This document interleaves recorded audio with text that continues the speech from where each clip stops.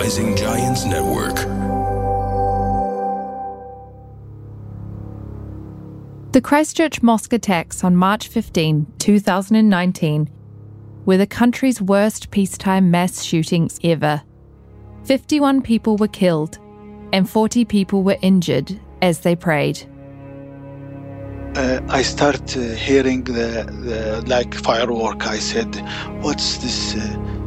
When I start running away, I felt something enter my body, and immediately I fall down, and I couldn't feel my leg. I started to call Hussein.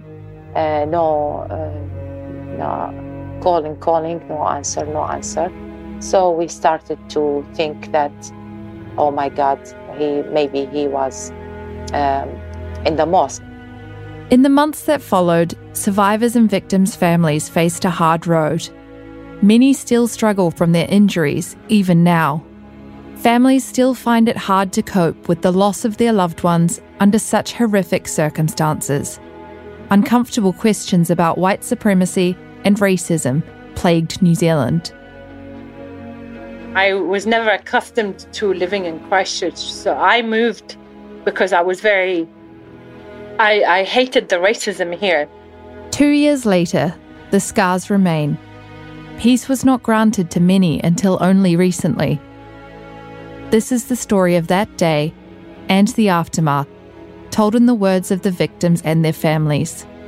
They want the world to remember the people who lost their lives rather than the man who took them.